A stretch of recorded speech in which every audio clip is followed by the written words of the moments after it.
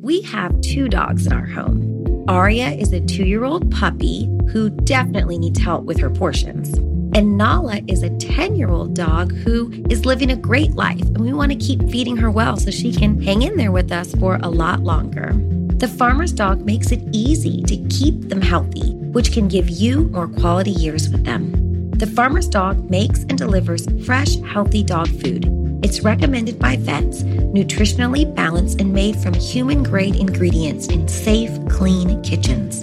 It's the best option for dogs at all life stages.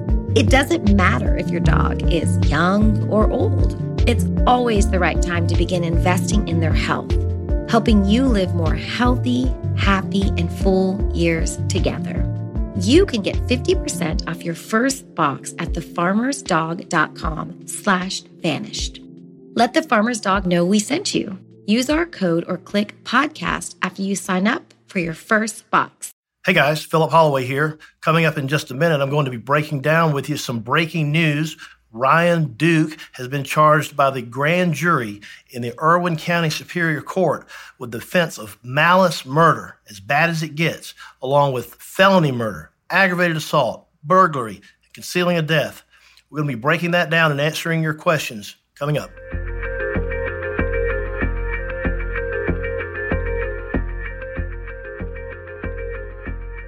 Can you just summarize in layman's terms what actually happened yesterday on April 12th? So the way it works typically is it's very non-ceremonial in nature. Basically, the grand jury is convened, and they're going to hear other cases besides this one. They're all placed under oath.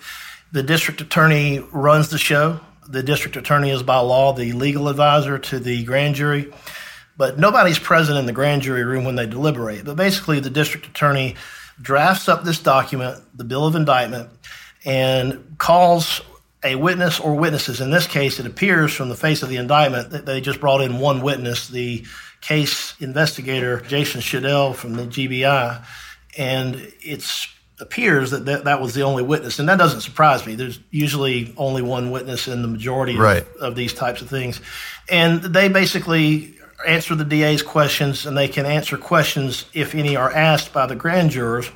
And then the district attorney and the witness leave the room, and the grand jury deliberates, and they decide whether or not there's probable cause. So basically what's happened is the term of court has started for the upcoming term in the Irwin County Superior Court, and the grand jurors have met. And with one exception, the entire current grand jury for this term participated. They selected a 4-person and an assistant 4-person, and they started hearing some cases. And one of the ones that they heard, of course, is the state of Georgia versus Ryan Alexander Duke. And they issued what's called a true bill, which means the grand jury found that there was probable cause to believe that on October the 23rd of 2005, Ryan Alexander Duke committed the offense of malice murder. Now, malice is a type of criminal intent. It's something more than mere intention. It's more like an evilness that goes along with it. It doesn't mean necessarily that it's premeditated for any long period of time. Malice aforethought can be something that occurs in an instant, and it doesn't have to be like he planned it out for a week or 2 weeks. It could have been something that literally he decided to do instantaneously, moments before he did it, allegedly. And count 2, they charged him with felony murder, and they also charged him with felony murder in count 3. Now, felony murder is still murder, and it carries the same potential penalties as malice murder, but it's a little bit different because it doesn't require malice. What it's based on is a person who dies, irrespective of malice, when someone's committing another felony offense. In this case, the first underlying felony is aggravated assault, and it alleges that he used his hand, an object which, when used offensively against a person, did result in serious bodily injury, the aggravated assault, thereby causing the death of Tara Faye Grinstead. So that's the first way. There's an alternative theory of criminal liability for felony murder, the underlying felony being burglary. So they're saying that he committed those 2 separate and distinct felony offenses, and that as a result of committing those offenses, it caused her death. So that's the difference between malice murder and felony murder. So wait, are they saying that this was a burglary? He was there to burglarized the place. One of the topics recently is the difference between burglary and robbery. But what are they saying? Was he going there to steal something or what? They've alleged in count 5 that he did commit the offense of burglary. They always have to charge the underlying felonies separately along with the felony murder charge. So that's why you got count 4 being aggravated assault and count 5 being a burglary. And they do allege that he was there unlawfully and that he entered her home with the intention of committing a theft. It's possible that they know that he was there to do other things, but elected not to charge that. But as charged, they're alleging that this is apparently a garden variety type burglary involving someone going to somebody's house and intending to steal from that house. Now, let me take just a minute and talk to you about burglary.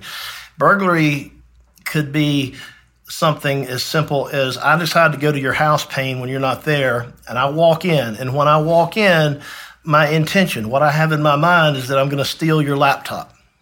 And I decide, wait a minute, Payne's a nice guy. I'm not going to steal his laptop, and I turn around and leave. Well, the burglary is already complete the moment that I enter without authority your residence with that intention in my head. It doesn't matter if I actually do it. Under the law, the burglary is complete the moment that I enter your home. So this alleges that he went into her house with the intention of committing a theft.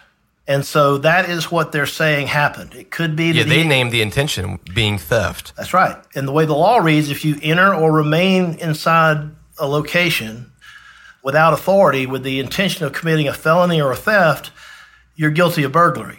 So if you enter into someone's home with the intention of committing any felony, it's burglary. If you enter with the intention of committing aggravated assault, like they've alleged in this indictment, you're guilty of burglary. If you enter with the intention of committing forgery or any other felony criminal offense, you've committed the offense of burglary. So it doesn't necessarily have to be theft. There could have been a more nefarious intention. Maybe if they knew about one, maybe they decided to leave it out, or maybe they just believe it doesn't exist. But what they've chosen to proceed with, for sure, is the narrative that it was a garden variety burglary. Now, of course, the aggravated assault, they say that he entered with the intention of committing aggravated assault. There are many ways that you can commit aggravated assault. You can commit an aggravated assault with a deadly weapon or with an object which might otherwise be a benign object, like your hand. It's not necessarily an offensive weapon, but it can be used that way. One thing about this indictment that stands out to me, and if I were going to try to defend against this, one challenge I might make to this indictment, and I think there's a pretty strong argument for it, is that it doesn't sufficiently, in my view, say how the hand was used in a way that was likely to cause serious injury or death. The indictment needs to sufficiently put someone on knowledge of what they have to defend against. And if I'm reading this indictment as Ryan Duke's attorney, I'm not necessarily put on notice what I have to defend against. I mean, did he choke her with his hand? Did he hit her multiple times with his hand? We just don't know from reading this indictment. I've seen a lot of indictments that allege felony murder based on aggravated assault. I've seen a lot of aggravated assault indictments. I've drafted a lot of them when I was a prosecutor. And we were trained that we always needed to be a little bit more specific when we're talking about items other than like a firearm that's typically considered a deadly weapon. If you're talking about a benign item like a hand or a lamppost or anything like that, you kind of need to give some more specificity by saying, using his hand to cause her death, to wit, did choke her to death or something along those lines, because this really doesn't say how he used the hand to cause the death. Other than that, I can say that this indictment is much better in its wording than the warrants were. This indictment tracks the language of the relevant statutes. It hits on all of the elements of the offenses alleged. It's important to remember, though, that an indictment is not evidence. An indictment is simply a formal charging document that replaces the arrest warrants. And if there is a trial or a plea or anything that happens in court that resolves this case, they have to base that on this new charging document because it supersedes anything else. It does add the offense of malice murder. That was one of the things we talked about right after the arrest when we saw the warrants was, well, if he committed aggravated assault, that's an intentional act And I wondered out loud, I think on the podcast, why they didn't charge malice murder in the warrant. It was not very clear, but it used the words intention and things like that, and it did not use the legal word, which is malice, which is similar but means something entirely different. Do you ever wish you could become a detective and help find the clues to the case? How about all of that in a mobile game that you can take anywhere? In June's Journey, each scene leads to a new, thrilling storyline. Uncover the mystery of June's sister's murder and find out about scandalous family secrets. The gameplay lets you find hidden clues as you investigate a murder mystery. Escape to a bygone age of mystery, danger, and romance. Let your imagination run wild when decorating your island estate and collect scraps of information to fill your photo album and learn more about each character. Whether you're craving a good mystery or looking for an escape, you can immerse yourself in the world of June Parker. June's Journey is a hidden object mystery game with a captivating detective story taking you back to the glamour of the 1920s with a diverse cast of characters. Each new scene takes you further through a thrilling murder mystery story that sets the main protagonist, June Parker, on a quest to solve the murder of her sister and uncover her family's many secrets. I travel so much while working that I personally love to play it while sitting around airports with all of that free time I have. Can you crack the case? Download June's Journey for free today on iOS and Android.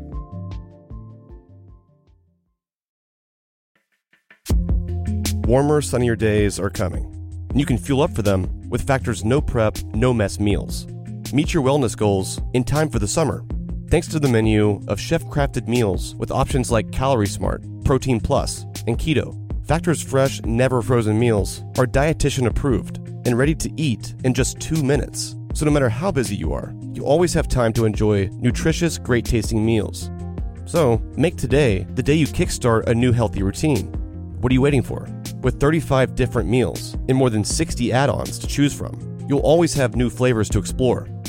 Crush your wellness goals this May with dietitian-approved meals and ingredients you can trust. From breakfast to dessert, stay fueled with easy, nutritious options. Treat yourself to restaurant-quality meals that feature premium ingredients like filet mignon, shrimp, and blackened salmon, and keep the kitchen time to a minimum.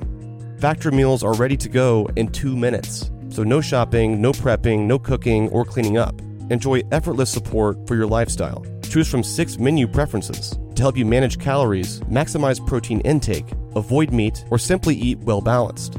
Head to factormeals.com/UAV50 and use the code UAV50 to get 50% off your first box, plus 20% off your next month. That's code UAV50 at factormeals.com/UAV50 to get 50% off your first box, plus 20% off your next month while your subscription is active.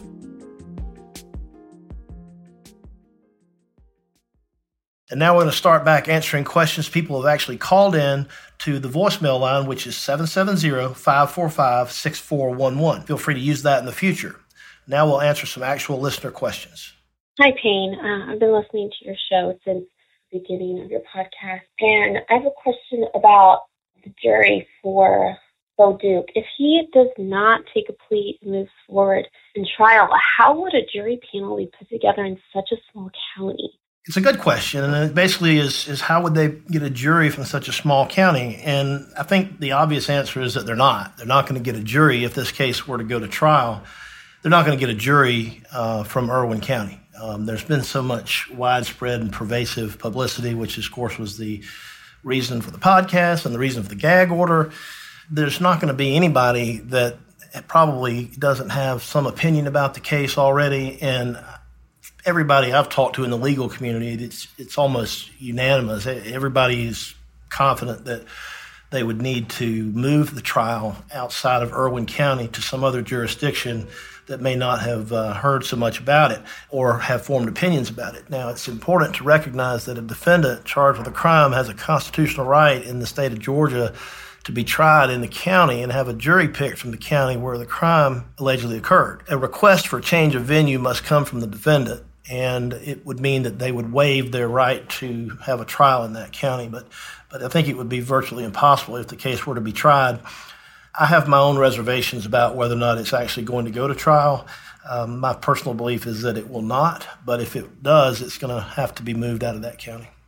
Hi, this is Amanda calling from Modesto, California. My question is regarding on the last episode, you talked about the conversation that Bo Duke supposedly had with somebody online.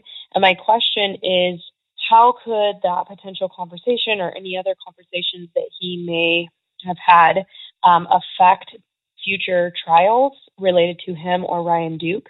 Could that be entered as evidence, or would it affect any prior statements?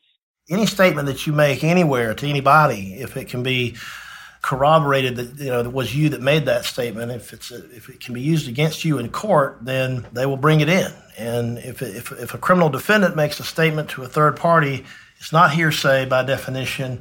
It can come in whether or not the person said it in court or if it's an out-of-court setting.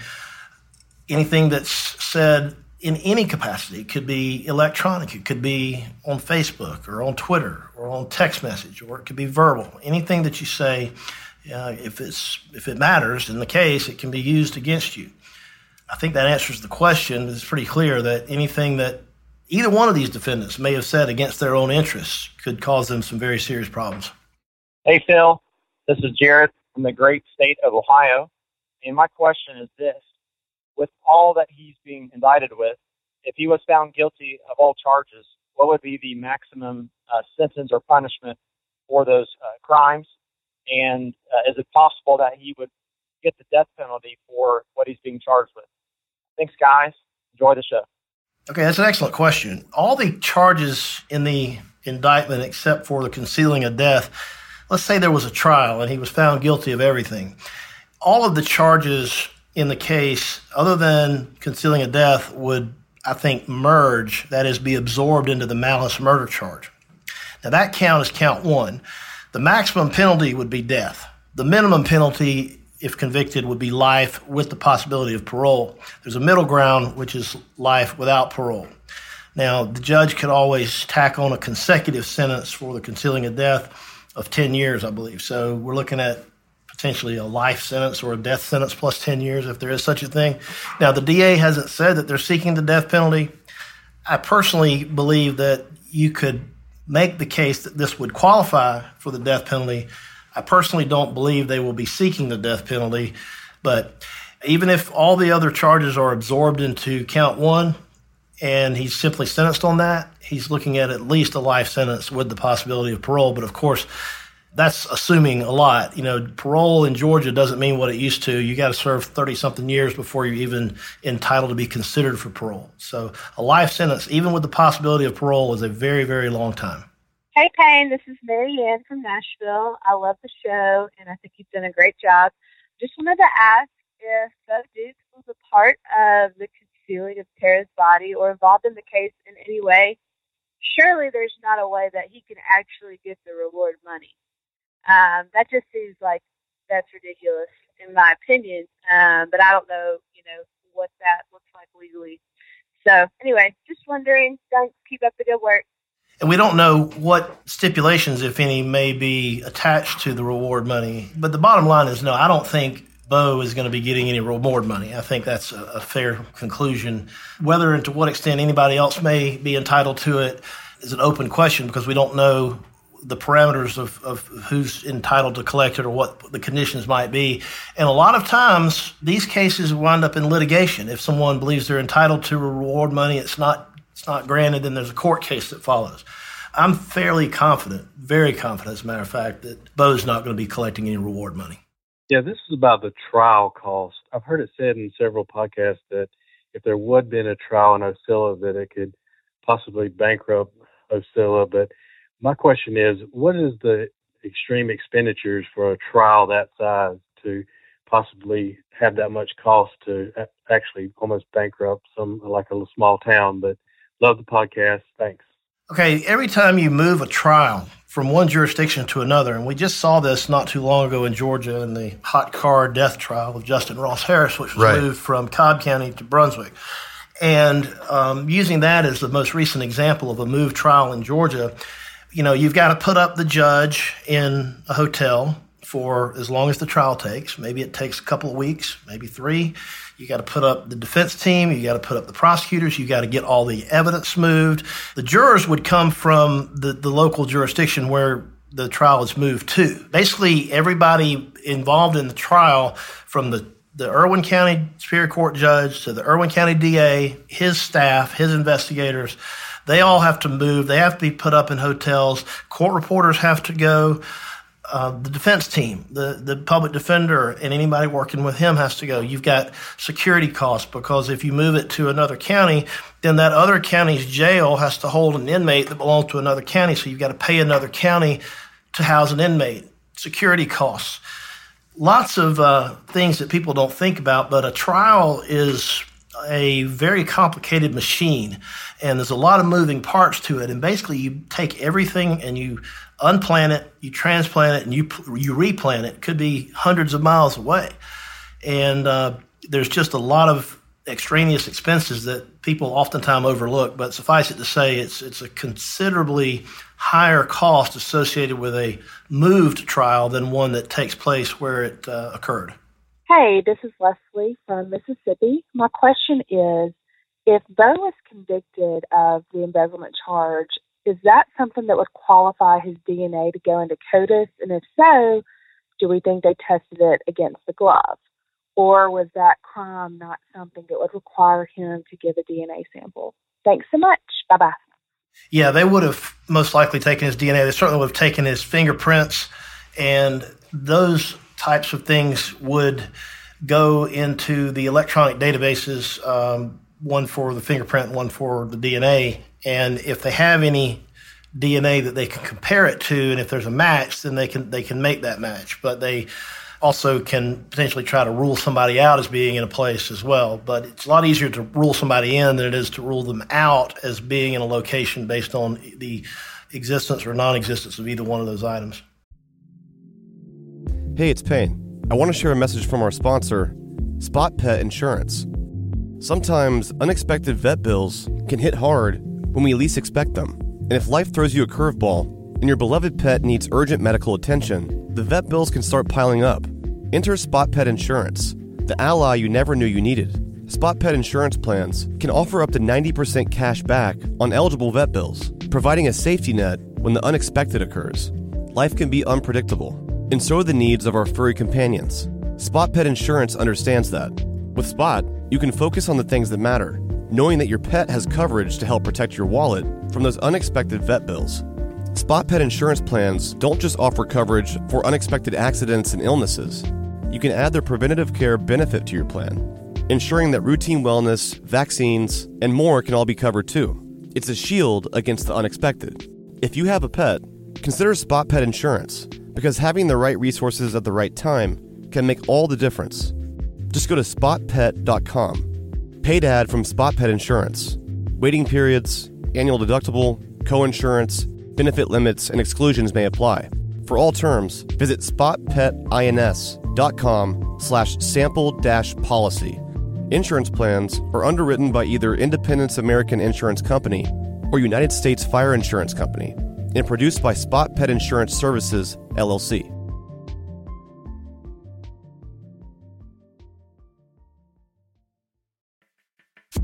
I'm going to Mexico City, and it's going to be an awesome vacation, all thanks to Viator. If you're looking to book your next trip, Viator is your one-stop shop. They've done all the research for you, from classes and workshops, food and drinks, outdoor activities, sightseeing, cruises, tours, museums. Everything you want to do on a vacation is all right here at your fingertips by using Viator. Viator is the solution you need to ensure you plan the perfect trip and overall travel experience. Viator is a tool you can use to plan and book travel experiences all around the world. The Viator app and website make it easy to explore 300,000 plus travel experiences, so you can discover what's out there, no matter where you're traveling or what you're interested in. Viator can help you plan better travel experiences. 300,000 plus travel experiences to choose from means that you can plan something everyone you're traveling with will enjoy. Enjoy real traveler reviews to get insider information from people who've already been there on the same experiences you're choosing. And if plans changed, there's free cancellation. Plus, Viator offers 24/7 customer service, so you know that you'll get the support you need at any hour if things aren't going as planned. So download the Viator app now and use the code Viator10 for 10% off your first booking in the app. Find the perfect travel experiences for you. Do more with Viator. Do you ever wish you could become a detective and help find the clues to the case? How about all of that in a mobile game that you can take anywhere? In June's Journey, each scene leads to a new, thrilling storyline. Uncover the mystery of June's sister's murder and find out about scandalous family secrets. The gameplay lets you find hidden clues as you investigate a murder mystery. Escape to a bygone age of mystery, danger, and romance. Let your imagination run wild when decorating your island estate and collect scraps of information to fill your photo album and learn more about each character. Whether you're craving a good mystery or looking for an escape, you can immerse yourself in the world of June Parker. June's Journey is a hidden object mystery game with a captivating detective story taking you back to the glamour of the 1920s with a diverse cast of characters. Each new scene takes you further through a thrilling murder mystery story that sets the main protagonist, June Parker, on a quest to solve the murder of her sister and uncover her family's many secrets. I travel so much while working that I personally love to play it while sitting around airports with all of that free time I have. Can you crack the case? Download June's Journey for free today on iOS and Android. So these are the Twitter questions and Facebook questions and stuff. This question is from @Ben_DeGagny. Does an indictment mean that there will be a trial by jury? Well, an indictment means that there can be a trial by jury, but it also means that there can be a plea. Under Georgia law, you cannot enter a plea of guilty to a capital offense, and a capital offense is anything punishable by death or life imprisonment. Certainly murder qualifies. You can't enter a plea to a murder charge in the state of Georgia unless there's been a grand jury indictment. Many offenses a defendant can waive their right to a grand jury, and the prosecutor can proceed on what's called an accusation, which is essentially the same kind of document, but there's just no grand jury. It's just signed by the DA. There's other types of cases where the DA can automatically do an accusation, but not on a capital case. So before the case can be resolved one way or the other, by trial or by plea, there has to be a grand jury indictment in the case.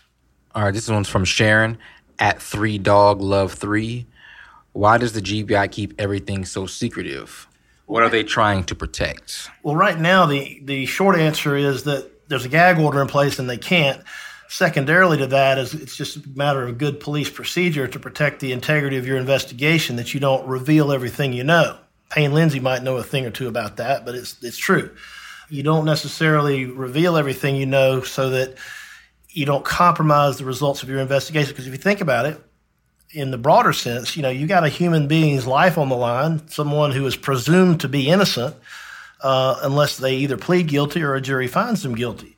So they need to make sure that what information gets before a jury potentially is not contaminated in any way. That's sort of the long answer to a short question. This one's from Denise Woods @GeorgiaLady7. Did the grand jury ask him any questions? We don't know, because what happens in a grand jury in Georgia is secret. Their deliberations are done entirely in secret, and what happens before they start deliberating is secret.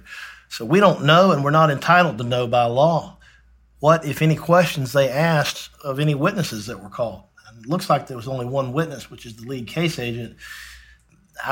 Based on my experience, having presented cases to grand juries when I was a prosecutor, many times there are no questions. And if there are questions, it sometimes just lasts for a few minutes. I've had the rare case that takes a little longer, but most of them are fairly quick. Well, this is a good one, a little bit different twist on the questions from @Rachel Stormbeck. Any chance the grand jury members could speak out about what they heard this week? Is it against the law or just against the gag order?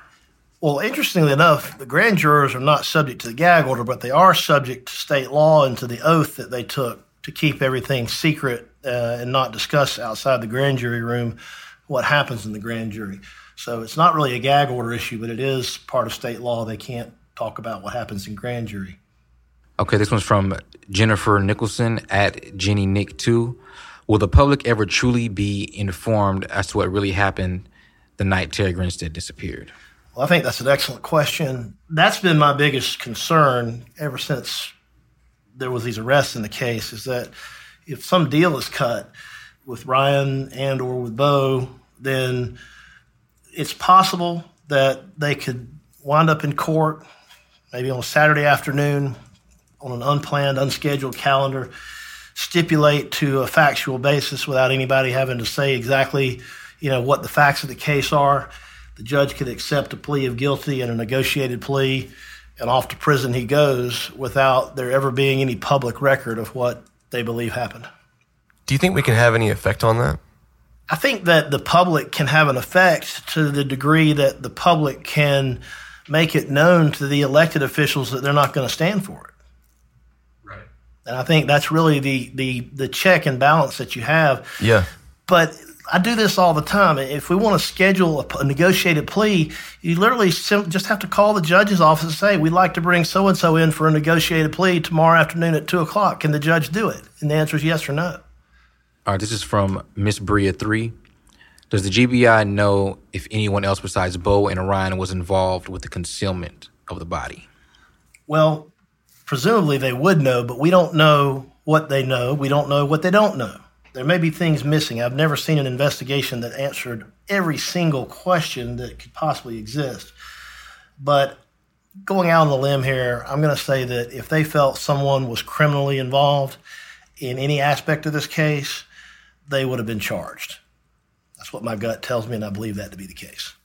All right, so Payne, a lot of people have sent me some questions over Facebook, and I promised that we'd get to some of them. Kristen wants to know if anything ever happened with the soil samples that you took from below a house in Ocilla, and has that house been ruled out at this point? Those soil samples were tested, and results were negative. As far as the house, I'll just go ahead and tell you the house. It was where the barbecue was. That's the house it was. We tested the soil underneath the house where Tara went to the barbecue that night. Wow.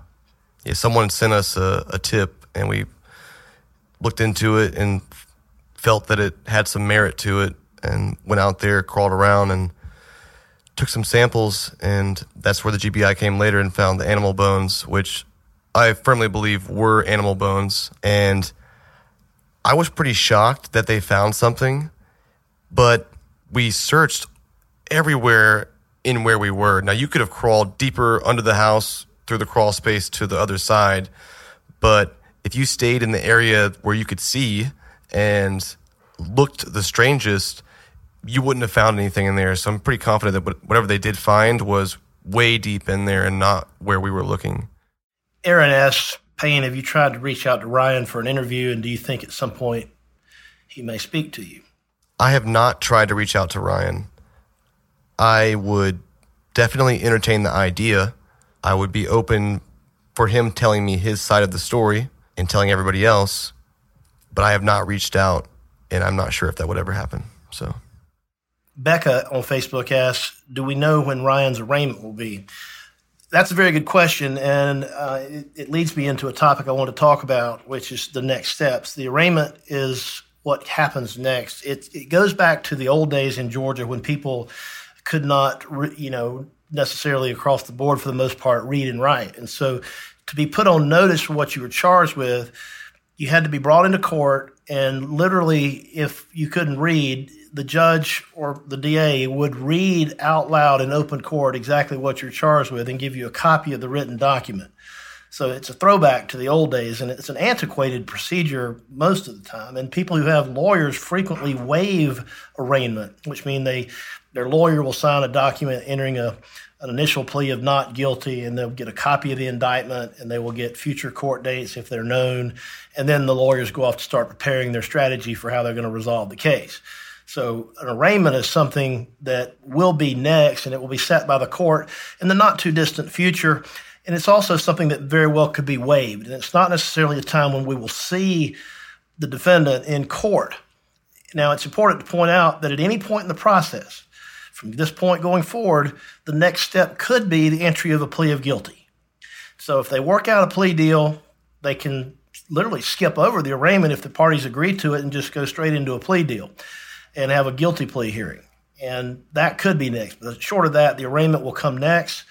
We know that there's a 5-day notice requirement, so it's going to be in the not too distant future, but not necessarily in the next day or two following the indictment. So after that, there's time for pretrial matters, pretrial motions to exclude evidence or other things. Various motions can be filed by either party that the judge would need to rule on. And then there would be a trial. And this could happen quickly, but I tend to doubt it. If it's going to be a trial, it will be several months in the future. But that would be how the case would be resolved if there's not a negotiated plea deal.